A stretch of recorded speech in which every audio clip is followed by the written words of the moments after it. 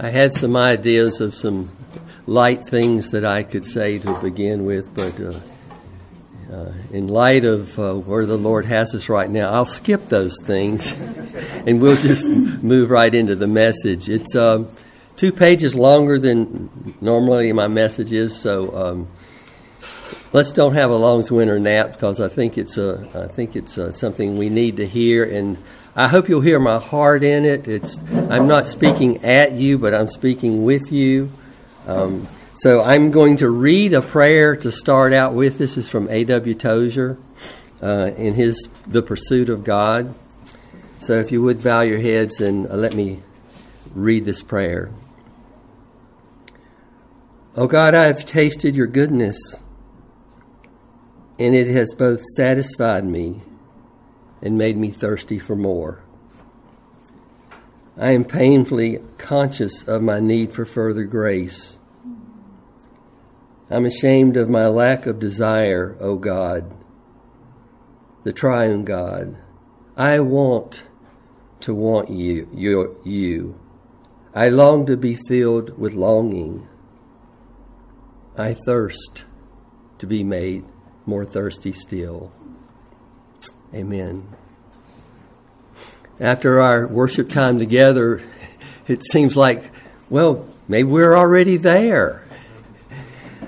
But I want to continue here. Actually, I want to kind of launch out from Bill's message of last week. I'm going to start with one of the scriptures out of Colossians that Bill read, maybe at the beginning and at the end, Colossians 1:9. Yeah, at the beginning and the end, but it was the end of it that I was really homing in on it. So I'm going to read it again, starting in Colossians 1, verse 9.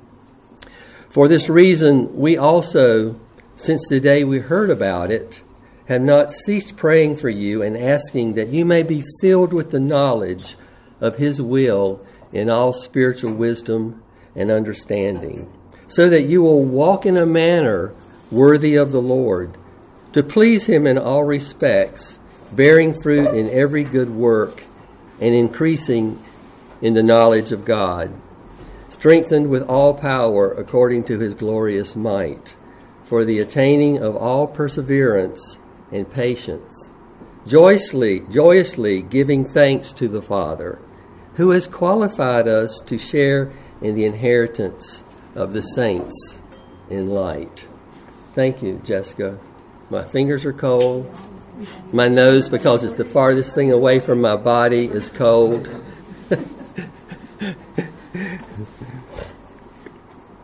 You know, I don't know if it was just me, and I was talking to Bill about it.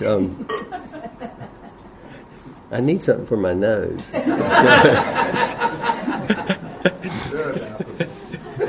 I mean, it started bleeding yesterday. The inside is just so dry.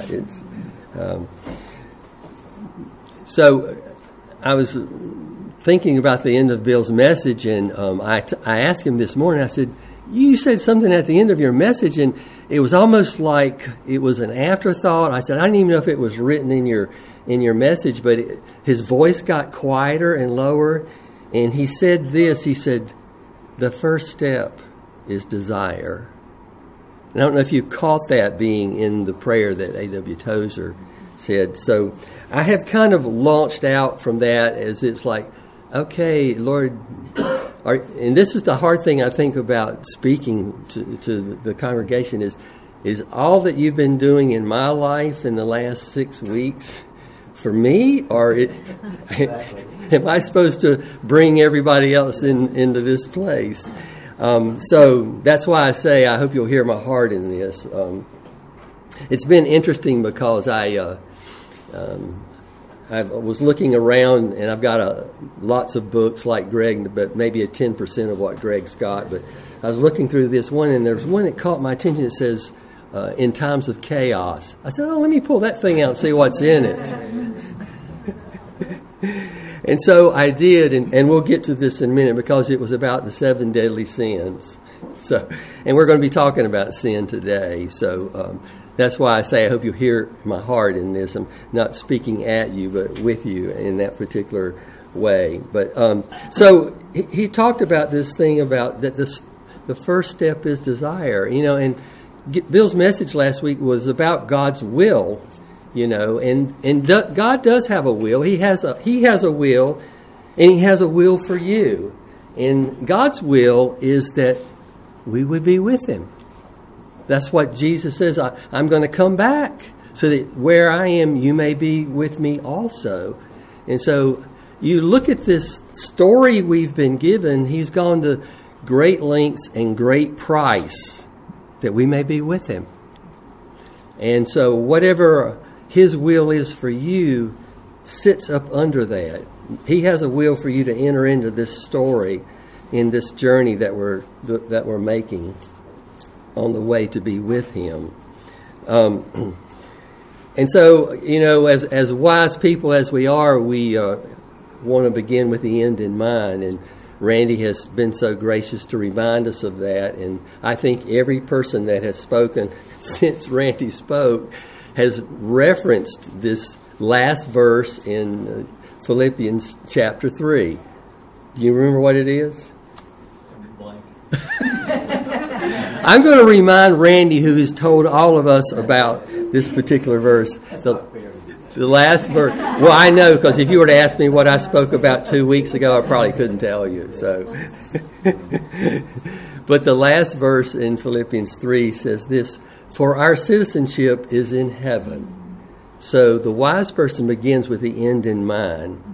Our citizenship is in heaven, from which we also eagerly wait for a Savior. Because that's the only way we're going to get there, right?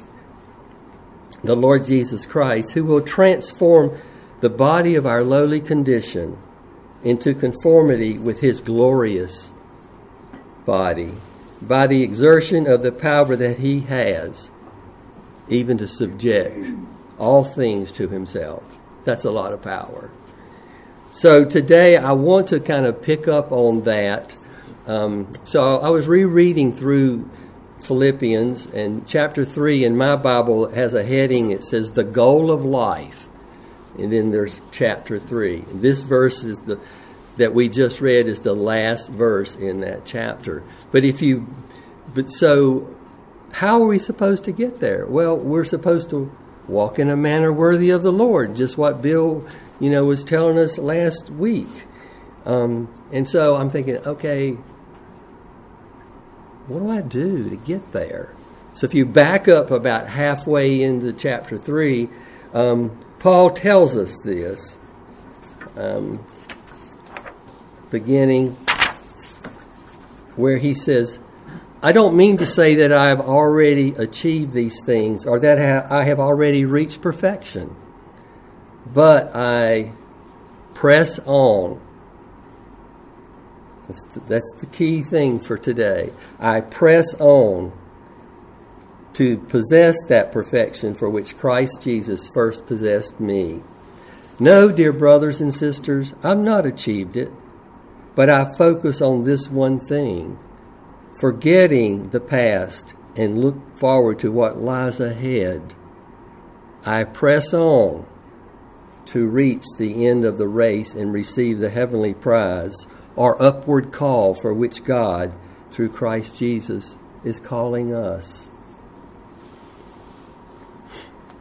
So I say again, there is this place in our life where we need desire. And so today I want to examine why it's important to nurture that and to be alert when that desire starts to decrease or wane or fade, whatever word you want to use there, because there is a sin that causes that to begin to go away. So pressing on seems pretty straightforward, especially like this morning when we're all kind of healthy. It's like, well, you just tell yourself, you hit the go button of your heart and you just do it. There's nothing to it, really. Well, and if the go button doesn't work, then you hit the just do it button. I don't feel like it, but I'm just going to do it. I don't know about you all. If you've not had a problem with pressing on in the past, if you've not been indifferent or had apathy or kind of just treaded water for a little bit, I suggest you probably hadn't walked with God long enough, because we all have gone through that seasons when we're not near as desirous as we would like to be. And there are things that cause that, and what I want to do is to look at that a little bit this morning, is to begin to recognize the symptoms of that. The sin itself we're going to talk about is full-blown. What I really want to look at is, because we know where it leads, that we can begin to identify where the seeds of it start. And so it's listed as one of the 7 deadly sins. These are sins that man has listed as deadly. I kind of think that probably most all sins are deadly, but for some reason we like to prioritize them. And in case you've forgotten what they are, I'm just going to read through the first 6. Lust, gluttony, avarice or greed, wrath, envy, pride, and the one we're going to talk about today, acedia, which is, does anybody know what acedia means? Me either. I didn't either until I started reading about it. It's the Latin word for sloth. I knew it had to be, because sloth was the only one I could remember. Well, everybody can kind of breathe a sigh of relief, because certainly that's not about us, is it? Wow, he's not going to be talking to me today. Thank goodness. Well, that's what I thought. I thought, man, that's not me. And then the more I read about it, I thought, yeah, I'm afraid sometimes it is. It's like, I thought I knew what it meant. It's just kind of like being lazy, But as the more I read about it, and we'll find out as I continue, activity can also just be a mask to cover it up. And I'm like, I didn't need to see that. I just didn't need to see that. Because I have my list, and I get through them, and I mark them off, and if it's extra hard to do, I mark through it twice, because it's, it's more victorious. So, I want to talk about what it is and what it's not, okay? What it's not is relaxing. That's not sloth. Idling is not sloth. I mean, if you are with a friend or your wife or spouse or whatever, and you linger or idle over a meal and just enjoy talking, or you're out for a walk and you do it every day like Bill and Julie do for an hour, or used to. I don't know if they still do, but that's not sloth. That's enjoying a time and I think that's one of the things as Americans, maybe I should say me, I have a hard time relaxing. I said, I'm going to go out and sit on the back porch. It's a nice day. And after about 20 minutes, I've got the fidgets. I need to go do something, to get my value quotient back up there, So, but those things that's not being slothful to do those things. What it is, let me just read this definition to you. This is an interesting definition. Well, it's 3 definitions. A style of life and work that is pursued without regard for the enduring health of the community and place that you live. It's really love of self over love of others. Could you read that again? A style of life and work that is pursued without regard for the enduring health of the community. I thought, well, that is an interesting definition for sloth. And this becomes more apparent when we understand that it complements and augments the other 7 sins. The other sins are self-absorbed, and they don't display love to the larger world. Gluttony, Gluttony is about me. Envy is about me. Envy hurts me, not the person being envied, if you think about it. Greed, wrath, all these things are sins of commission, where sloth is the sin of omission. It's we are not living up to the behavior that and attitudes that we ought to. It's a sluggishness of spirit, feeling, and mind that grows from a state of dejection over the worthwhileness of spiritual things. The core here is spirit, not temporal and physical things that we maybe don't want to do. It's a careless indifference or apathy to our ideals or to spiritual truth. How does this thing start? Most of the time, it's very subconscious. Things it may come to be conscious, and we think about it, and sometimes we even say these questions out loud. Questions like this: what's the point? What's the use of doing that? What difference does it make? What difference does it make if I pray? I mean, I've done it before.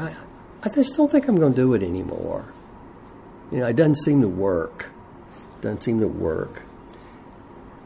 This is indifference in question form. What difference does it make? Is indifference. There's a lady that's written lots of stuff. Her name's Dorothy Sayers. She makes this observation about sloth. And this goes back to the thing that I was saying earlier, in this whole fact that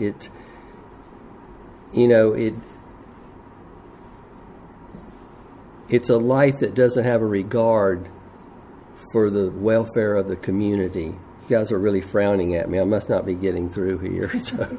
No, you are getting conviction. Dorothy says this about sloth. First, it is one of the favorite tricks of this sin to dissemble itself under cover of a whiffling activity of body. In other words, to be very active, because it covers up this whole thing about what's the worthwhileness of really engaging life. We think of it, we are busy rushing about and doing things. We cannot be suffering from sloth. And besides, violent activity seems to offer an escape from the horrors of sloth. That is, having no sense of purpose or making effort to live or engage a vibrant spiritual life. So the other sins hasten to provide a cloak for sloth.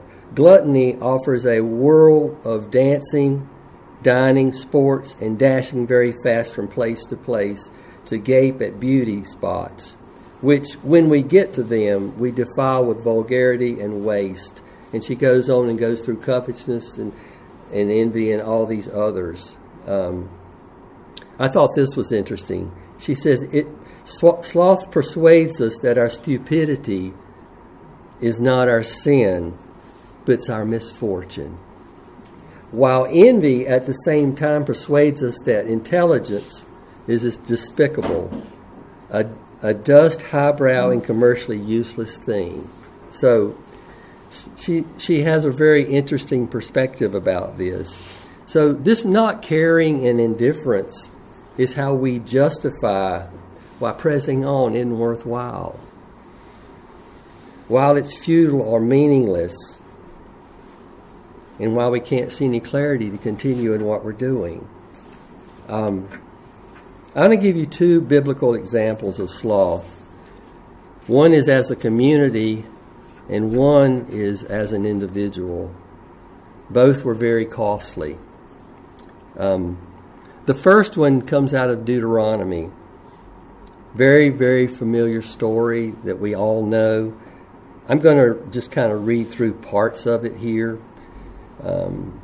If you want to refer back to it, it's in Deuteronomy.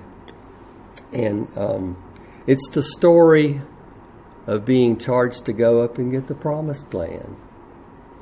It's been being promised for how many generations? And now's the time. But this particular recounting of it in Deuteronomy is 40 years later. Moses is recounting to the people that are now still alive, all the kids, they're alive. He's recounting the history of walking through this time, as much as a warning that, you know what, God's giving us another chance. Now let me tell you what happened the first time. And so he begins this history in verse 19. Then we set out from Horeb, and we went through all that great and terrible wilderness that you saw on the way to the hill country of the Amorites, just as the Lord our God had commanded us. And then we came to Kadesh Barnea, and he goes through all these places that they stopped, you know. And then he said, and remember, you know, they said, well, let's send some people in there to look at it and see what they find out. And so he goes on and talks about that. And then he makes, this is the report that he says they brought back. Now, this is 40 years later as he's telling about it. He says, they also brought us back a report and said, the land that the Lord our God is about to give us is good. He stops right there. Doesn't even go with what the other 10 said. This was the report. The land is good. Yet you were unwilling to go up. And of course, they're probably sitting there thinking, not me, it was my mom and dad. I'm telling you this because they didn't go in, you know. So he's making a point here. And so, you know, you're thinking to yourself, what did those people think back then? Was it just because they appeared as grasshoppers and so they were? Or were they really afraid? Or was it just, this is going to be hard? That is sloth. When we back away from something God's called us to, it's going to be hard. It's going to take a long time. I don't know if it's worth it. Maybe it's not a good use of my time right now. These are the kind of things that are the beginnings of that kind of attitude. He goes on, he says, but I said to you, don't be terrified, nor fear them. The Lord your God who goes before you will himself fight for you. Well, how's he going to do that? He's invisible, you know. I mean, sure, he brought some plagues and all that stuff, and he can do anything.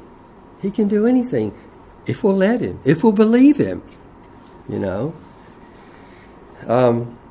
And so that's the first one. Sloth's loss was for a whole generation not to go in the promised land. Well, we'd like to look at it and say it was fear. Fear is just a symptom of something else. Fear is a symptom of something else. They did not see the worthwhileness of following hard after God. Here's another example. This one's of an individual. This one may take a little bit of your thinking. This is about Judas. There are a number of commentaries that feel like Judas hanging himself was a worse sin than betraying Jesus. Think about that. Because in what he did, he threw away any hope of repentance and salvation. That is the end of sloth, is when there is no reason to go after anything spiritual. The despair of the possibility of salvation. Unlike Peter. Peter betrayed Jesus 3 times. He wept. He stayed with the disciples. And he got commissioned to take care of God's people. He didn't drown himself. He didn't kill himself. He says, I'm just going to go fishing. And God met him. God met him in that place. I think we all can kind of look back in our lives and see times when maybe the Lord was challenging us for something, missed opportunities. Sometimes God's gracious, and He brings that opportunity around again. And sometimes it's just missed, and you walk down the life's path and He brings another, maybe different in some way. I've had more time because I'm not working as much now, and so I'm trying to spend a little bit more time in the mornings reading. And so I'm now like trying to read whole books with like 15 chapters or less, something like that. That's about as long as I can sit. But so the other morning I was like, well, what do you want me to read today? I'm sitting there, Ecclesiastes. That's a weird book to have to read now. So I start reading Ecclesiastes. I get through about 4 chapters. I'm like, man, this is really depressing. Vanity is just not worth doing. I'm like, oh, wait a minute. I don't even know if I want to. Do I have to finish this book today? Okay, I said I was going to read a book, so I read the book, and it's like I keep reading. I'm like, oh, I get it. This is sloth. If you can't, if everything's meaningless, if everything's futile, thank you. I see how you're trying to get my attention here about this. And so I thought, okay, what is this meaningless word? And so I went and I looked it up, and the Greek word is hevel, Hevel, hevel, and it's translated meaningless a lot of places, but it's really what they're trying to tell you is that it has the quality of smoke or vapor. In other words, it's temporary and kind of fleeting, and you can't quite see through it. And that's what they're trying to say about life. There's a lot of times you're in this place and you're engaging life, and you find yourself in a place and it's like you can't make any sense of it. Well, maybe like COVID, or because how long it's lasted, or being in a hard place. You know what it's like to be in a hard place. Well, how did I get here? And why am I going through this now? And like for me, I'm just making this.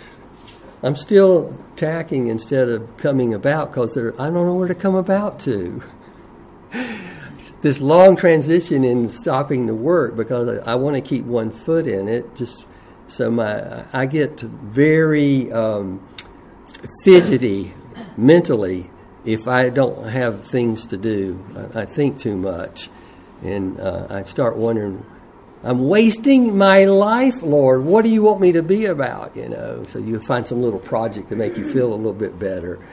Right now I'm building a B-24 bomber model. Every now and then I'll spend a little bit of time on it, because that was the plane my father was in during World War II. So I'm going to put one more together before I die.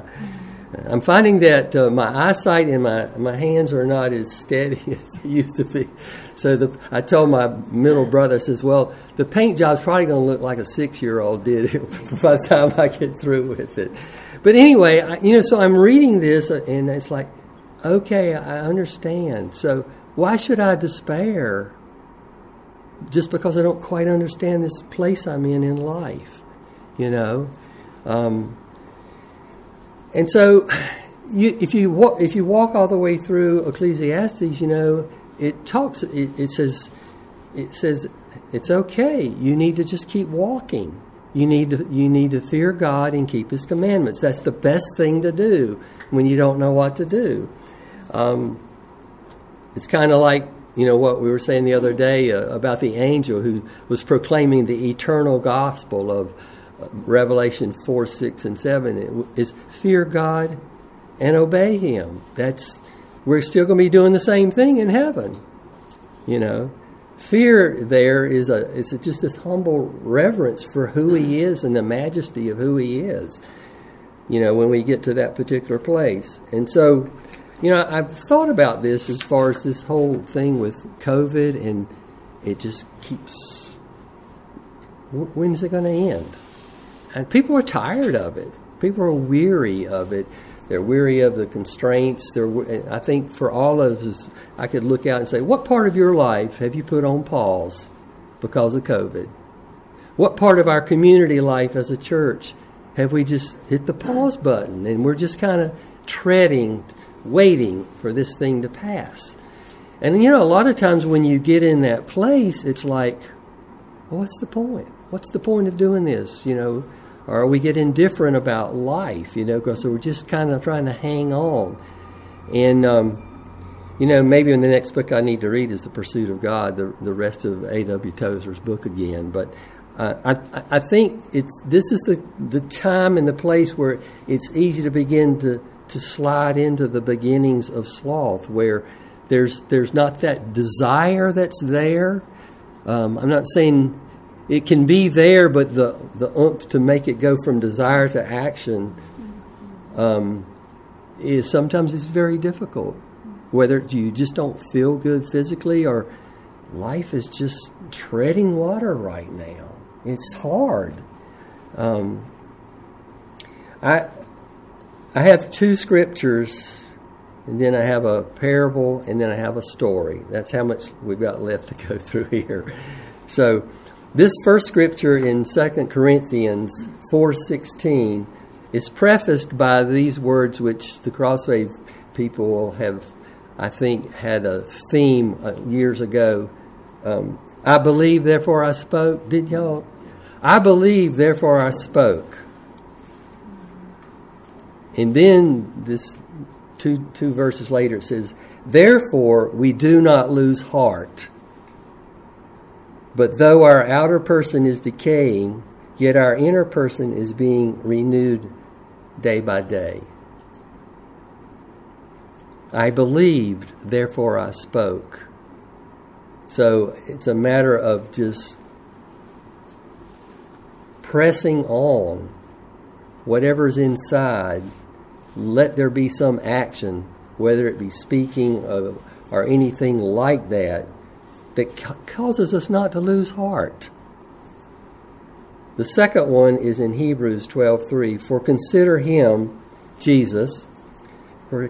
Jesus, who has endured such hostility by sinners against himself, so that you will not grow weary and lose heart. This verse comes after the one that says, for the joy set before him, he endured the cross. And so Jesus is really giving us a little bit of what it takes to overcome sloth, and that's joy. There's a joy set before him that he was able to not shrink back, but to press on with the will of God for him. And so really what it comes down to is this passionate hunger and thirsting for righteousness. And Jesus in the Sermon on the Mount, he talks about this. He says, blessed are those who hunger and thirst for righteousness. For what? They'll be satisfied.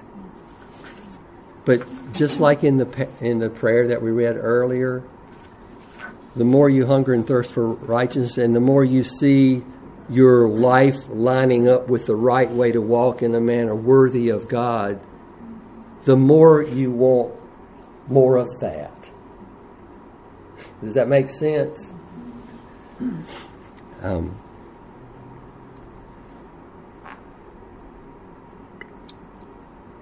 We talked about the Lord's Prayer during the Wednesday night prayer meeting. Bill was saying the Lord just reminded him that before you even pray, he knows what you need, but then pray like this. And so I looked that particular passage up in Luke, and the disciples came to him and they said, teach us how to pray. And so he says, say this, and then he goes through the Lord's Prayer. And one of the things in the Lord's Prayer was to give us our daily bread. And then there's a parable right after that prayer, and this is what it says. It says, and he, Jesus, said to them, suppose one of you has a friend and goes to him at midnight and says to him, friend, lend me 3 loaves, because a friend of mine has come to me from a journey, and I have nothing to serve him. And from inside, the man answers and says, don't bother me. The door's already locked. It's been shut, and my children and I are in bed.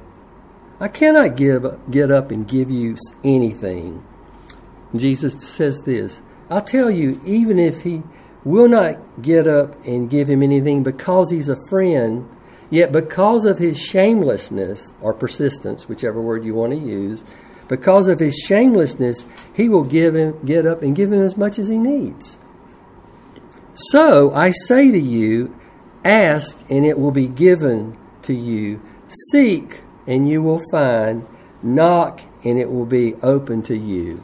Now those 3 verbs are really supposed to be continuous. If you look in the margin of your Bible, if you have notes, it says, keep asking, keep seeking, keep knocking, and it will be open.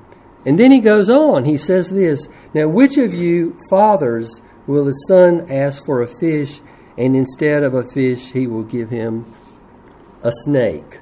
Or will he even ask for an egg and give him a scorpion? So if you, despite being evil, know how to give good gifts to your children, how much more will your heavenly Father give you the Holy Spirit to those who ask him? That guy was not afraid to get up in the middle of the night and go bang on his neighbor's door. Say, I need some bread. He could have waited till the morning. Didn't need it till breakfast time. He was desperate. He was desperate to have a need met. So he went out and he bothered him. And he wasn't ashamed to do it at that particular time. Am I that thirsty? Am I that hungry for the next thing I need? And if I am, do I believe if I ask God for more of himself that he'll give it to me? He's a good God. And what more would he want to give us than himself? And how does he do that? He gives us the 3rd person, the Holy Spirit. That's his work in us. So I want to press on to the upward call because he's calling me to himself. And so the word today is don't despair in the journey. Don't despair in the journey. You don't have to walk it alone. He's called us to walk it together. So Greg's going to share sometime in the next year on bearing your own burden and bearing other people's burdens. Thank you, Greg. I told him this a couple of weeks ago. I said, I want you to give a message on this because it says for us to bear one another's burdens, and then 2 verses later it says bear your own burden. I said, you going to speak on that for us? Thank you, Greg.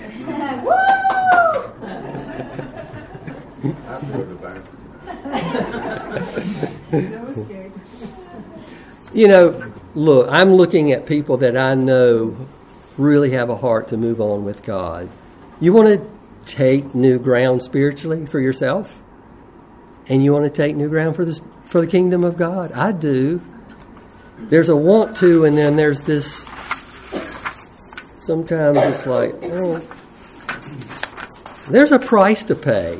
There's a price to pay, isn't it, to move on, isn't it, Pat? It's costly.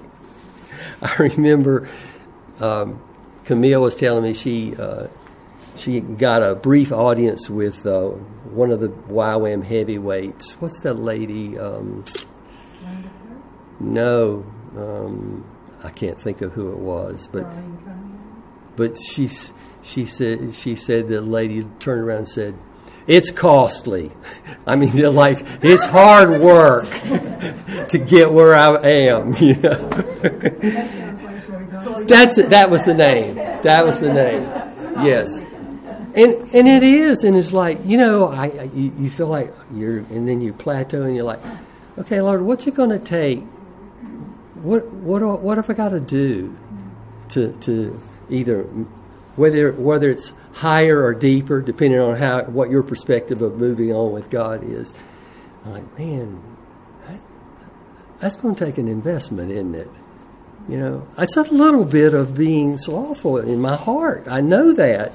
You know, I want to. It's like my spirit is willing, but the flesh is really, really weak. I'm going to read one last story, and then maybe we can just ask God to continue to be gracious. This is a C.S. Lewis story. It's called The Silver Chair. You know, most of his stories, there's a point besides just the words that you read. And so this one's about two characters, an animal and a human. Jill, not this Jill, but I don't think it was written about you. It's written about all of us. We're all Jill, okay? And a lion. I don't identify as a Jill. Well, you need to get with the culture.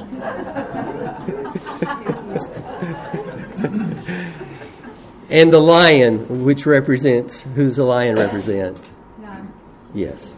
Okay, so keep that in mind and draw your spiritual understanding as these two people have a conversation with one another. Are you thirsty? Said the lion. I am dying of thirst, said Jill.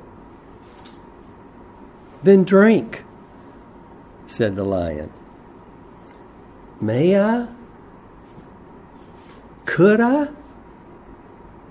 Would you mind going away while I do? Said Jill. The lion answered this only by a look and a very low growl.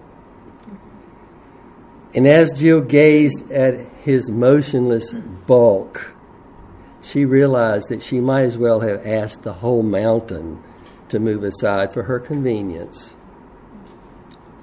The delicious, rippling noise of the stream was driving her nearly frantic. Will you promise not to do anything to me if I come? Said Jill. I make no promise, said the lion. Jill was so thirsty now that without even noticing it, she had taken a step nearer. Do you eat girls? She said. I have swallowed up girls and boys, men and women, kings and emperors, cities and realms, said the lion. He didn't say this as if it were boasting, nor as if he were sorry, nor as if he were angry. He just said it. I dare not come and drink, said Jill. Then you will die of thirst, said the lion. Oh dear, said Jill, coming another step nearer. I suppose I must go and look for another stream then. There is no other stream, said the lion.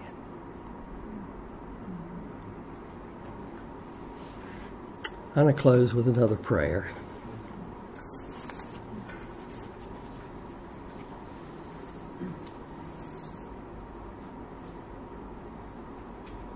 O God of tender mercies, I know I've kept you at arm's length.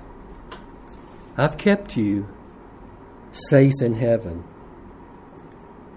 But heaven has leaned down to the earth, and I've been touched anew. Like thirsty ground, I long for you. Forgive my casualness about your love. Forgive my shallow life. I am finished with shallowness. Deliver me from shallow living. I desire to press on to your upward call. In Jesus' name, amen.